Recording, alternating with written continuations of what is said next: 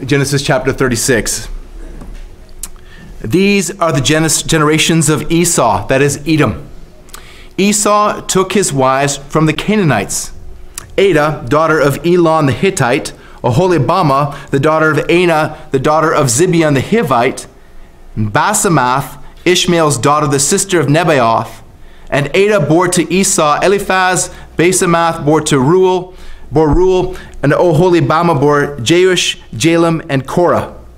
These are the sons of Esau who were born to him in the land of Canaan.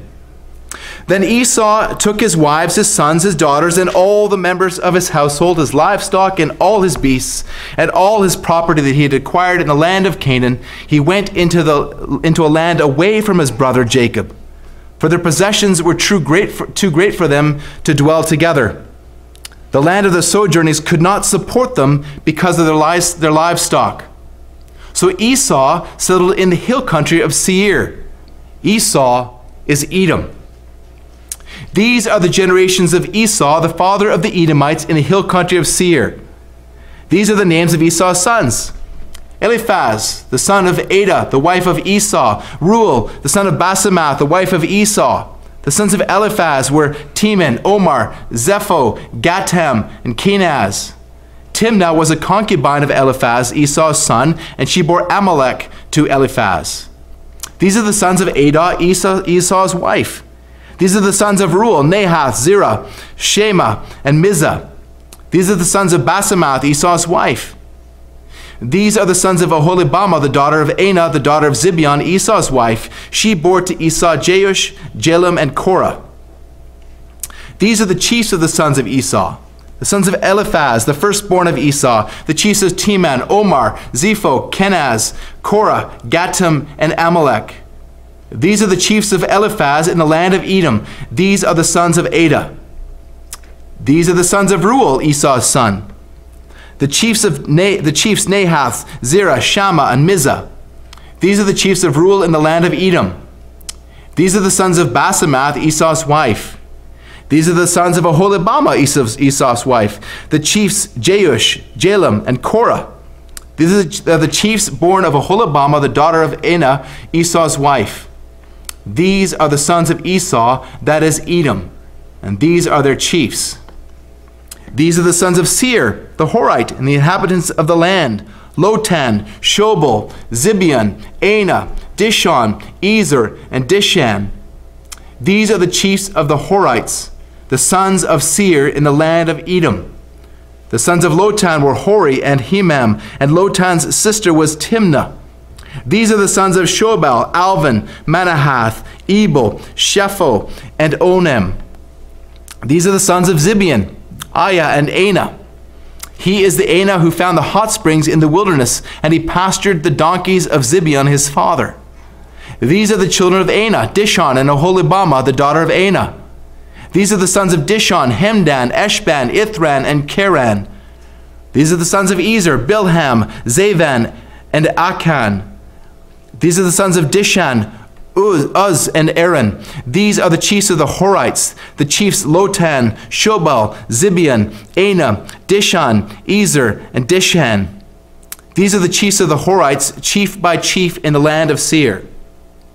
These are the kings who reigned in the land of Edom before any king reigned over the Israelites. Bela, the son of Beor, reigned in Edom, the name of his city being Dinhabah. Bela died, and Jobab, the son of Zerah of Bozrah, reigned in his place. Jobab died, and Husham of the land of the Temanites reigned in his place. Husham died, and Hadad, the son of Bedad, who defeated Midian in the country of Moab, reigned in his place, the name of his city being Avith. Hadad died, and Samlah of Masrekah reigned in his place. Samlah died, and Shaul of Rehoboth on the Euphrates reigned in his place. Shaul died, and Baal-Hanan, the son of Akbor, reigned in his place. Baal-Hanan, the son of Akbor, died, and Hadar reigned in his place, the name of his city being Pau. His wife's name was Mehetabel, the daughter of Matred, the daughter of Mezabhab. These are the names of the chiefs of Esau, according to their clans and their dwelling places, by their names: the chiefs Timnah, Avlah, Jethath, Oholibamah, Elah, Pinon, Kenaz, Tamam, Mibzar, Magdiel, and Aram. These are the chiefs of Edom, that is Esau, the father of Edom, according to their dwelling places in the land of their possession. Jacob lived in the land of his father's sojournings in the land of Canaan. This is the word of our Lord. You may be seated.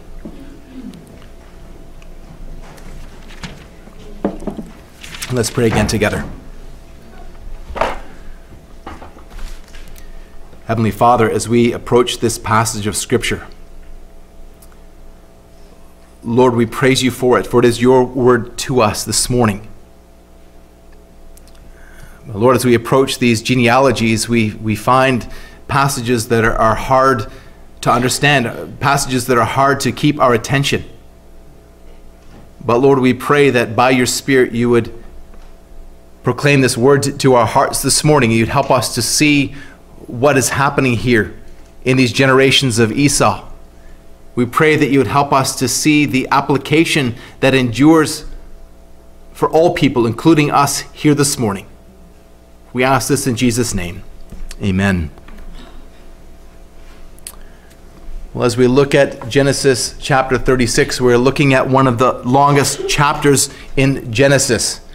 And as you undoubtedly notice, I mentioned to the kids, this is another genealogy. This is the genealogy of Esau. This is the 9th of 10 Toledots in the book of Genesis. This is the second last section in the book of Genesis. If you remember, Toledot means the generations of. Each section of Genesis begins with the words, these are the generations of. These are the generations of the heavens and the earth. These are the generations of Adam. These are the generations of Noah, and so on. These are the generations of Esau. When we come to the genealogies in Scripture, we too easily tune them out, or sometimes people even skip them altogether. After all, they're a list of strange-sounding names that we're unfamiliar with. In fact, even some that we would consider to be conservative commentators suggest that a preacher should not devote a whole sermon to a passage like this one, to the exposition of a genealogy. And some of the commentaries themselves actually skim or even skip this passage altogether. Well, I hope you know this church well enough to know that that's not going to happen.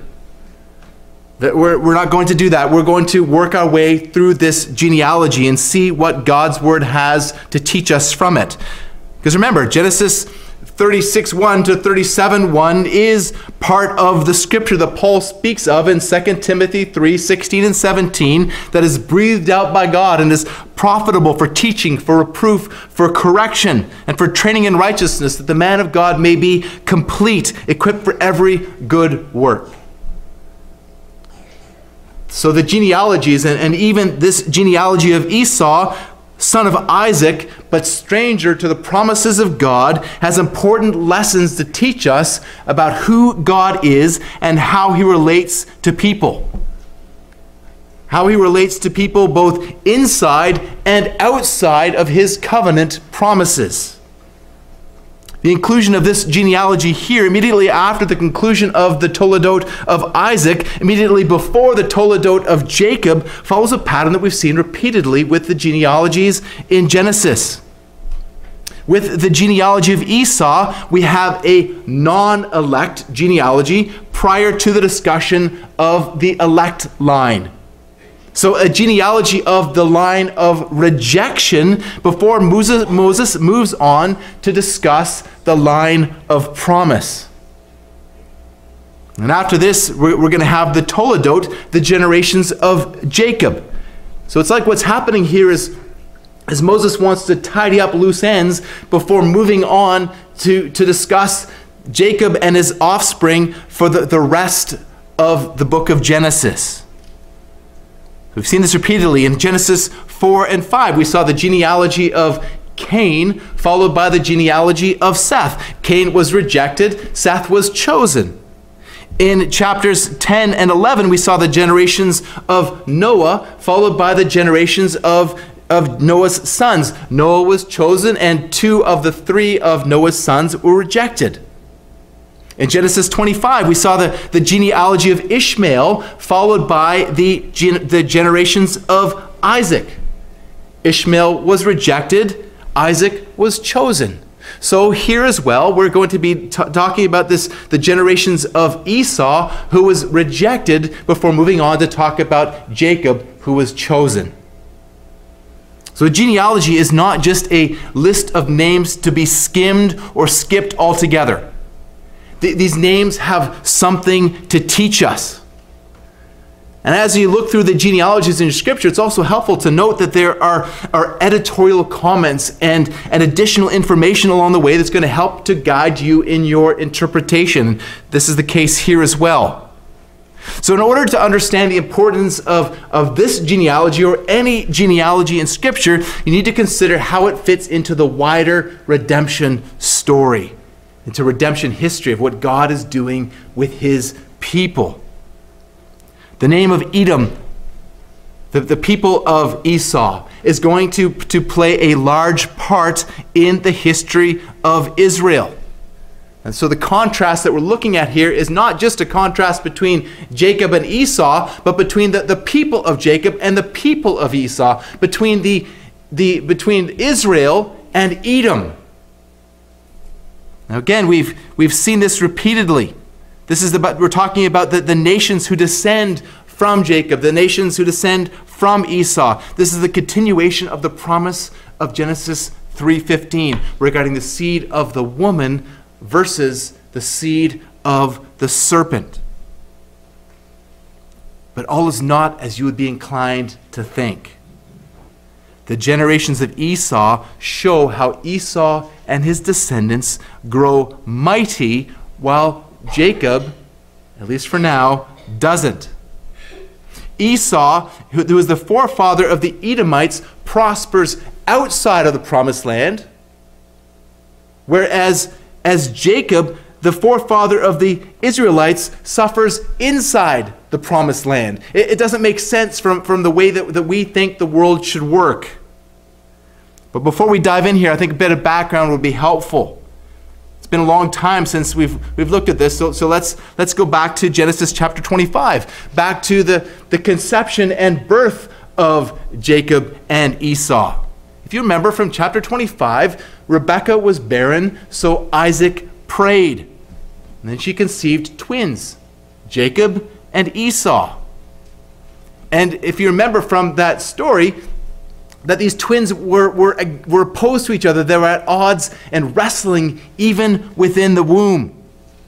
And when they were born, Esau was red and hairy and born first, and Jacob was born second, grasping Esau's heel. And if you remember, the name Jacob means heel grabber.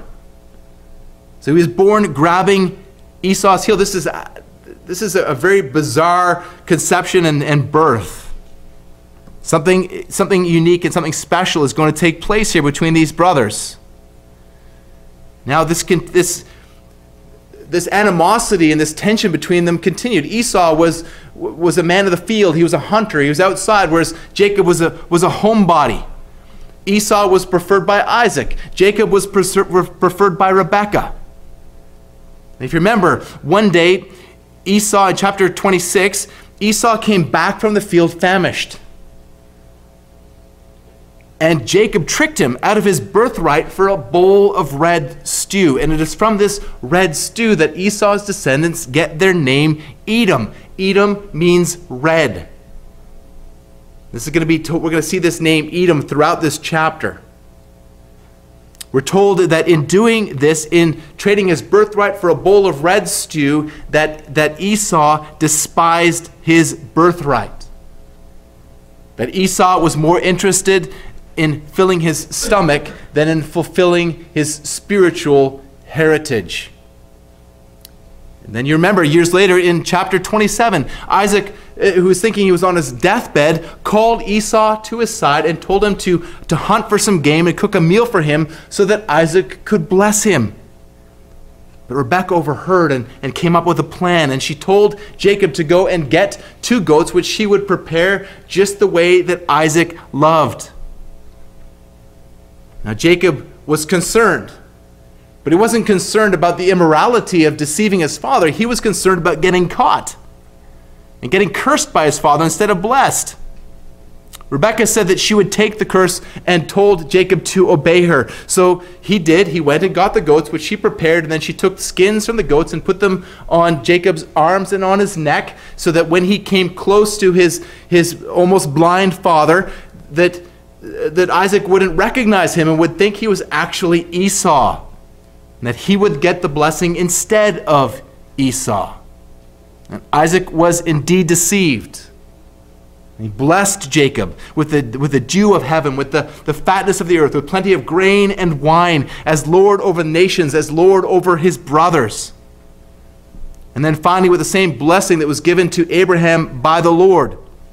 Back in Genesis 12, cursed be everyone who curses you, and blessed be everyone who blesses you.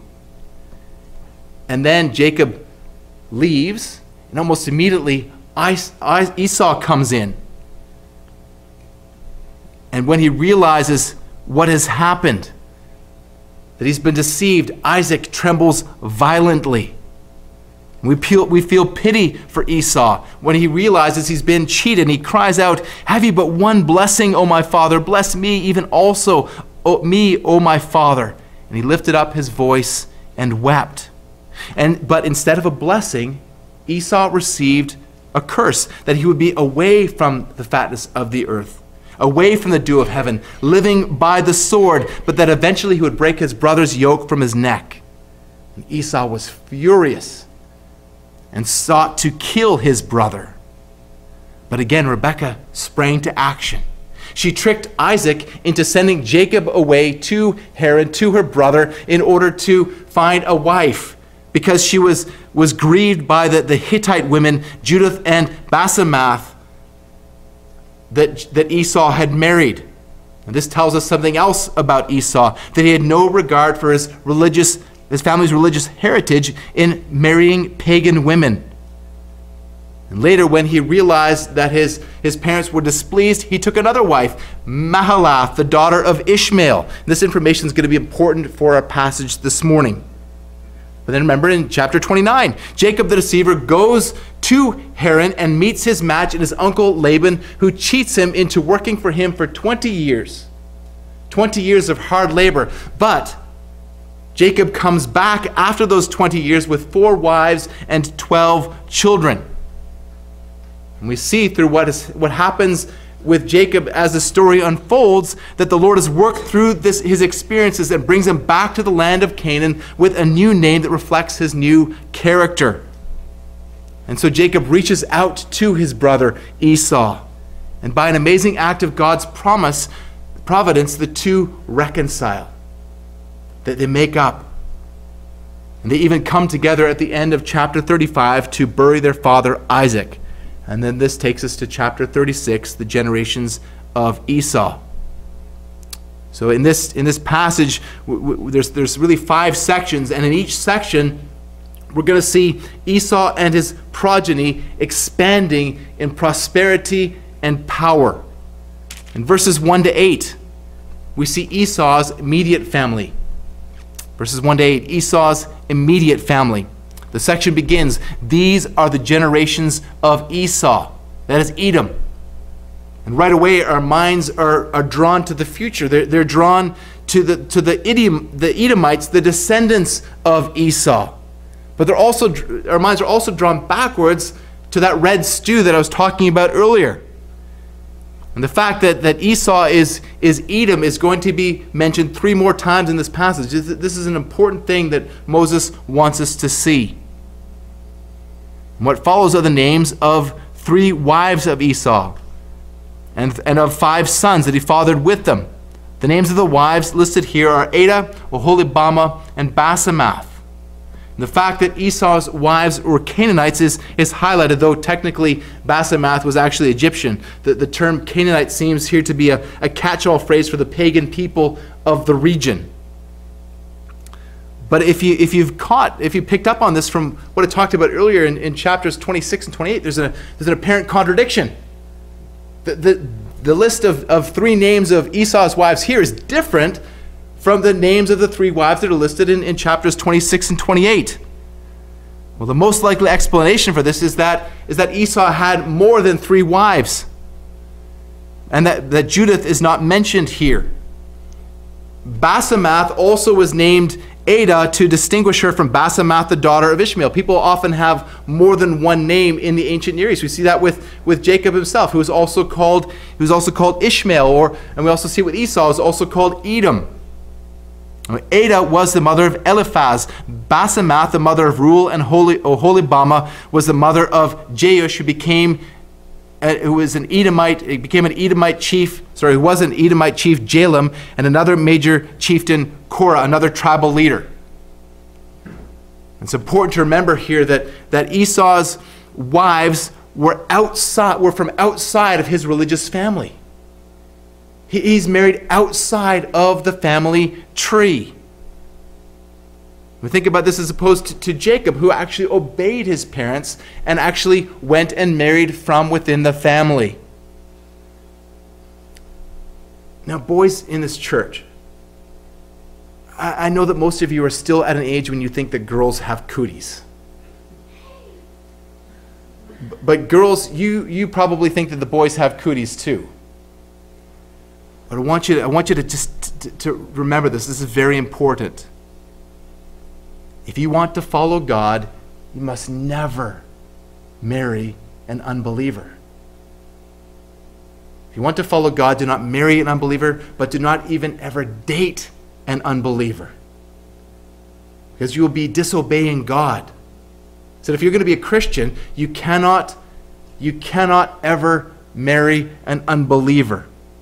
Esau should not have married Canaanite women. Again, it shows that he was rejecting his family's religious heritage. As a Canadian living in Australia, people used to kid me about the Canadian women. Not the Canadian women, the Canadian women. And that's why I married an American. Sorry, that's my little joke. In verses 6 to 8, we see Esau packing up his family and his possessions and leaving Canaan for the hill country of Seir. So we see that Esau has become quite prosperous. We got a glimpse of that back in chapter 32 when he came to Jacob with his 400 men and his testimony of his wealth, not to mention the great gift that Jacob had given him. So Esau is leaving the promised land a very wealthy man. But he's leaving the promised land. He's leaving the promised land. And it says here that he's leaving the promised land because he had such wealth and his brother had such wealth and so many livestock that the land couldn't support them both. Does that remind you of anything? That's right, Abram and Lot. Remember that Lot left the promised land for the greener pastures of Sodom and Gomorrah. And we know how that worked out for Lot and his family. Remember that Esau and Jacob are the offspring of Abraham, and so this wealth that they're receiving is at least in part a temporal blessing that is part of the promise for Abraham's seed. But Esau, who's part of the rejected seed, leaves Jacob alone to inherit the promised land. This is another example of Esau's abandonment of his religious heritage.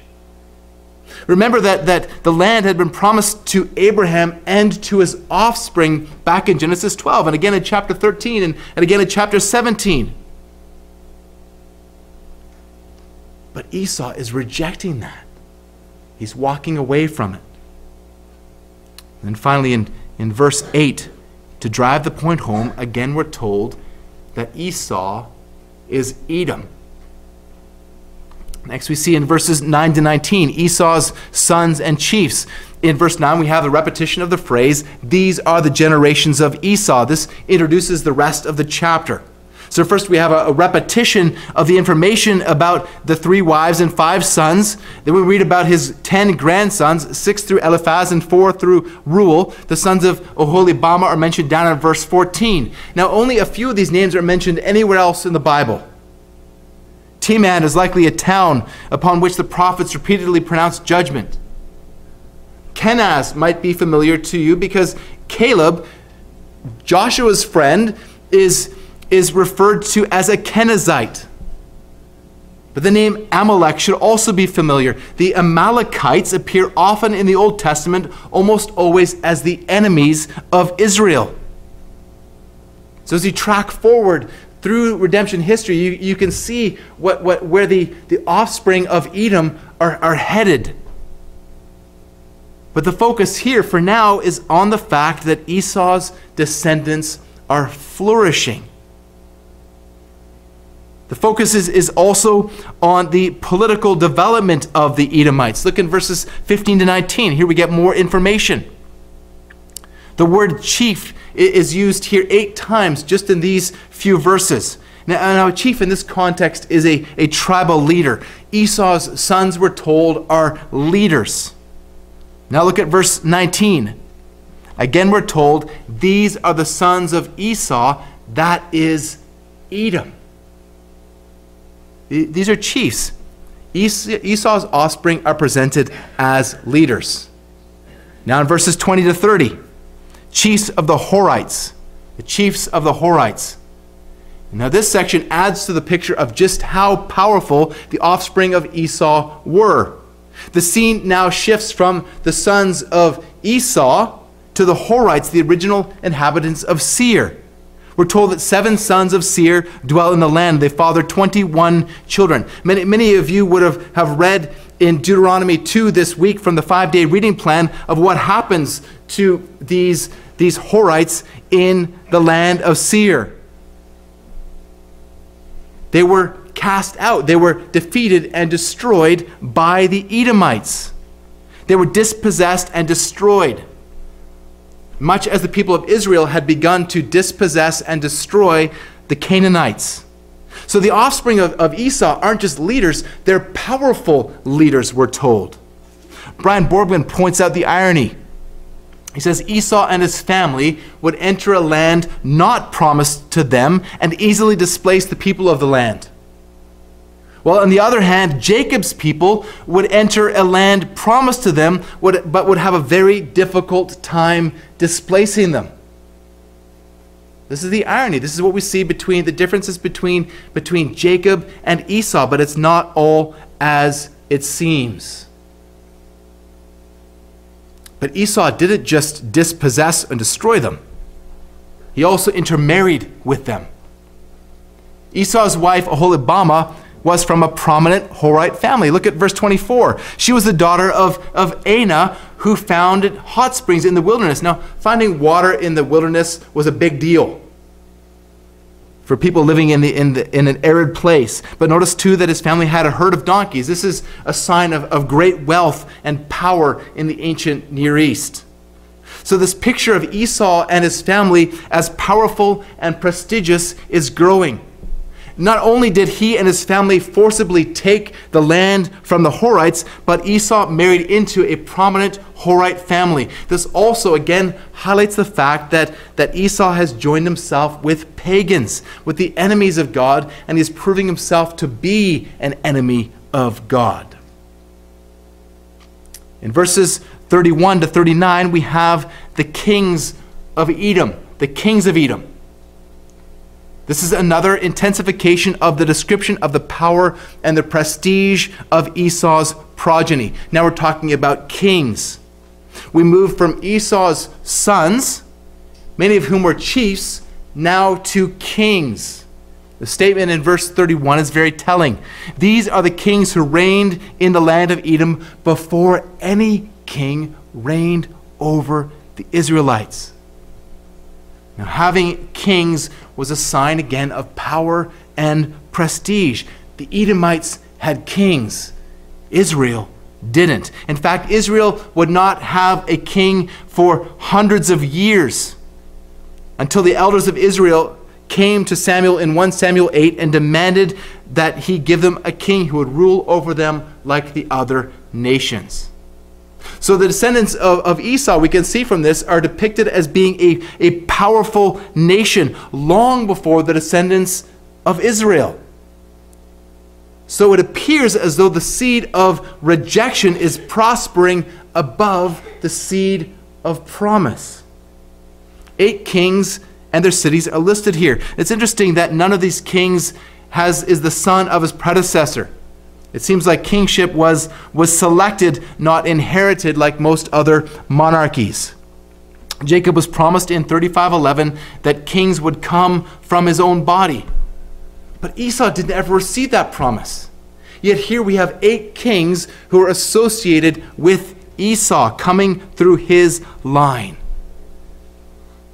And here we see God fulfilling his promise to Abraham from chapter 17, verse 16, that his offspring would be kings.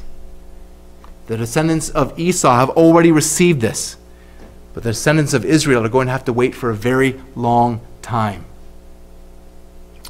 And finally, in chapter 36, verse 40 to 37:1, we see Esau's versus Jacob's dwelling places.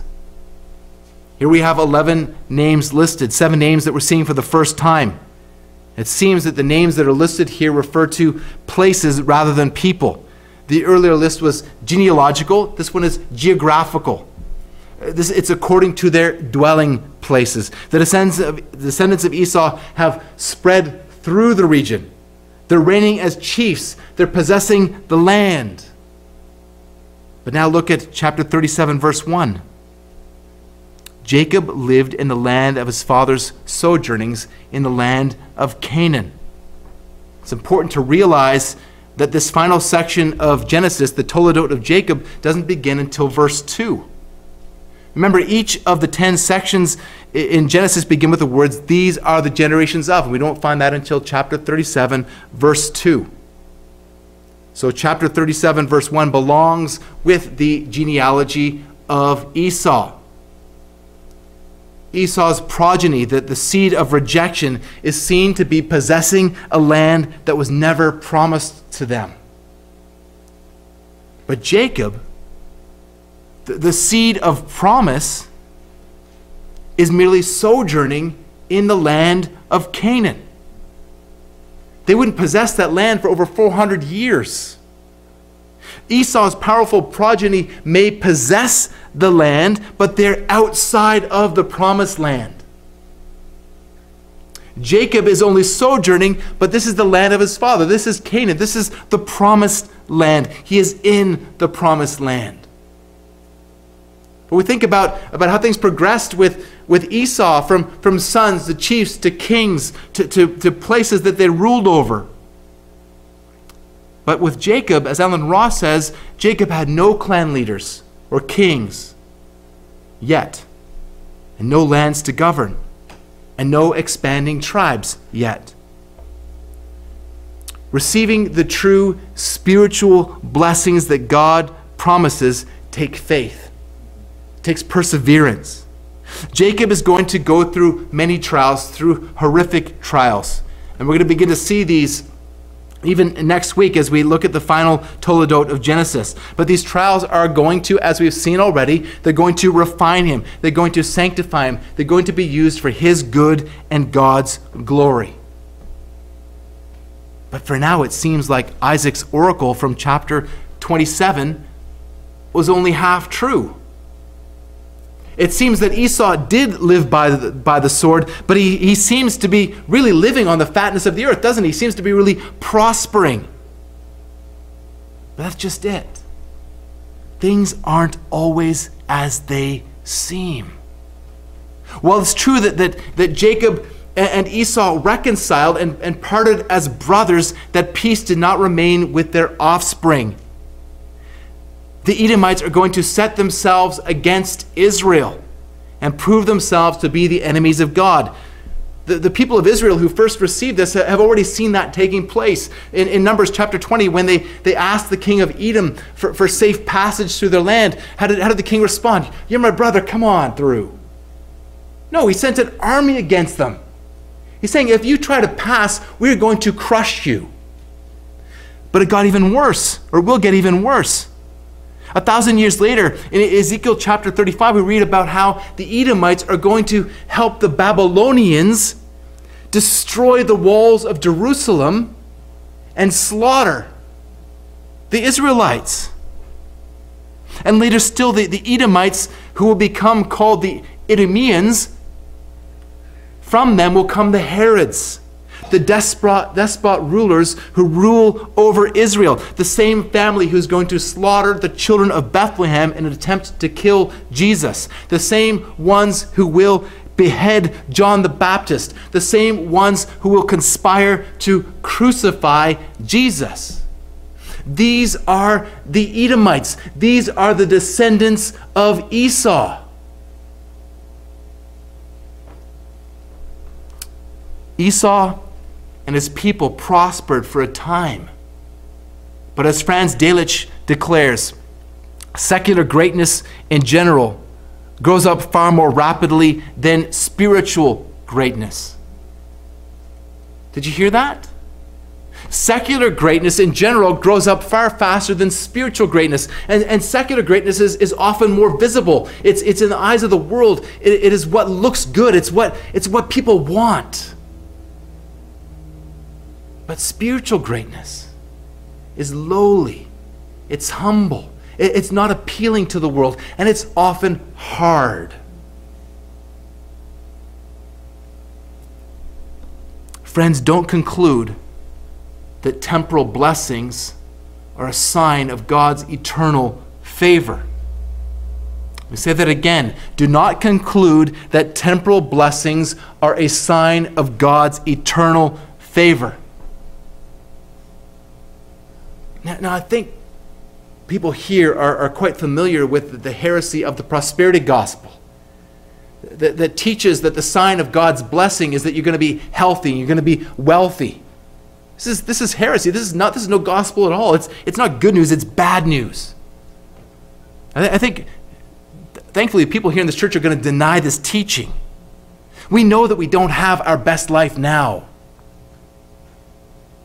But I wonder if any of these unbiblical principles have somehow infiltrated your thinking. It's so easy because of everything that we're being fed from the world. It's so easy to think like a prosperity gospel preacher. The sign of God's favor is temporal blessing. Maybe you're even tempted to be envious of the wicked around you. You know, I think of some of the neighbors and who you know, one is a couple they're Buddhists, and they say, "Wow, like you have a hard life." And if your concept is karma, then of course that's going to be your conclusion. Don't be like Asaph in Psalm 73. Let's turn there for just a moment, please, to Psalm 73.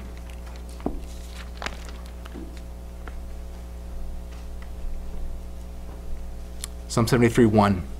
Truly God is good to Israel, to those who are pure in heart. But as for me, my feet had almost stumbled. My steps had nearly slipped. Why? For I was envious of the arrogant when I saw the prosperity of the wicked. He was envious of the wicked when he saw that they had a good life. They had an easy life. How many of the ungodly neighbors that you have or coworkers seem to have the easy life? They have no God, but they're happy, or at least they seem happy. And that's what Asaph is struggling with here. And he goes on to talk about the struggles of what he sees. And the incongruity with what he thinks the way God should be. But look at verse 16. But when I thought how to understand this, it seemed to me a wearisome task until I went to the sanctuary of God. Then I discerned their end.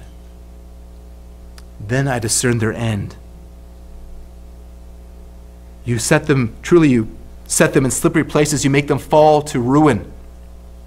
How they are destroyed in a moment, swept away by terrors. And he goes on to describe their end, which is eternal death. But verse 23, nevertheless, I am continually with you. You hold my right hand. You guide me with your counsel, and afterward you will receive me to glory. Do not be deceived when you see the prosperity of those around you into thinking that this is a sign of God's favor on them, or that your apparent lack of prosperity is a sign of God's disfavor on you. I love the fact that Psalm 2, we were talking about this with the guys at the conference. I love the fact that Psalm 73 and Psalm 37 they both kind of have the same subject matter. It's like a numeric palindrome, if there's such a thing. Psalm 37 deals with the same thing. Fret not yourself because of evildoers. Be not envious because of wrongdoers, for they will soon fade like the grass and wither like the green herb. Trust in the Lord and do good. Dwell in the land and befriend faithfulness. Delight yourself in the Lord, and he will give you the desires of your heart. He'll give you himself, the greatest desire of your heart. Do not be deceived by the apparent prosperity you see around you or your seeming lack of it. Friends, Esau is not one of the good guys. He's not part of the chosen seed. He and his heritage are part of the seed of rejection. We see this by Esau's behavior in rejecting his family, rejecting his heritage. We see this in the rejection of his descendants as well. A whole book of the Bible, Obadiah, is devoted to prophecy against the Edomites. Malachi asks the question in Malachi 1, 2, and 3, is not Esau Jacob's brother, declares the Lord, yet I have loved Jacob, but Esau I have hated. This is quoted by Paul in Romans 9:13. The writer of Hebrews warns against being unholy like Esau, who sold his birthright for a single meal, Hebrews 12:16. It doesn't look good for Esau and for his descendants. Yet, there is hope for the Edomites. There is hope for the Edomites. In the middle of Obadiah, a prophecy against Edom, there's a hint that salvation is going to come to the Edomites. Amos 9, verses 11 and 12 pick up on this in the prophecy that the Lord is going to raise up the booth of David to possess the remnant of Edom and all the nations who were called by God's name. Did you hear that? The remnant of Edom. This passage is quoted in Acts 15, verses 15 to 17, referring to the salvation of the Gentiles. Some of the Edomites are going to be saved. And turn with me in your Bible to Mark chapter 3, verses 7 and 8. Jesus withdrew with his disciples to the sea, and a great crowd followed from Galilee and Judea and Jerusalem and Idumea, and from beyond the Jordan and from around the Tyre and Sidon. When the great crowd heard all that he was doing, they came to him. Idumeans, Edomites, descendants of Esau, sat under the ministry of Jesus Christ, and some of them, praise God, were saved. If you are sitting here this morning as a born-again follower of Jesus Christ, you can take heart that if there is hope for the descendants of Esau, there is hope for you. If you are here this morning as a believer, as a Gentile believer, which I think all of us are, we were, according to our birth, outside the covenant promise, but through Jesus Christ, the greater covenant, we have been brought near. We have been saved. We've been adopted into God's family. The wall of hostility that's broken down between us and Israel. And infinitely more importantly than that, the wall of hostility is broken down between us and God. Don't conclude that temporal blessings are a sign of God's eternal favor. Look instead for the eternal blessings that come through our Lord and Savior Jesus Christ. The eternal blessings that we have in him. Let's pray together. Heavenly Father, what a great gospel. This is the power to save. Lord, it's the power to save even the descendants of Esau. It's the power to save even us. And so, Lord, we who are called by another name, Lord, we who are Gentiles, we who are strangers to the covenants of promise, have now received the name Christian, a name that is looked at with ignominy in the world, but Lord, it is a name that we rejoice in. We rejoice in the name of Christ, our Lord and Savior, the only Lord and Savior for all peoples of the earth. Lord, I pray that as we consider these things, that, Lord, as we see your promises to your people, and even to the promises that extend by your grace to people who are outside the covenant, Lord, we pray that you would help us to take heart. We pray that you would help us, Lord, to reorient our thinking. Lord, not to be focused on the temporal blessings of this world, but Lord, to be focused on the eternal blessings in Christ our Savior. For it's in his name we pray. Amen.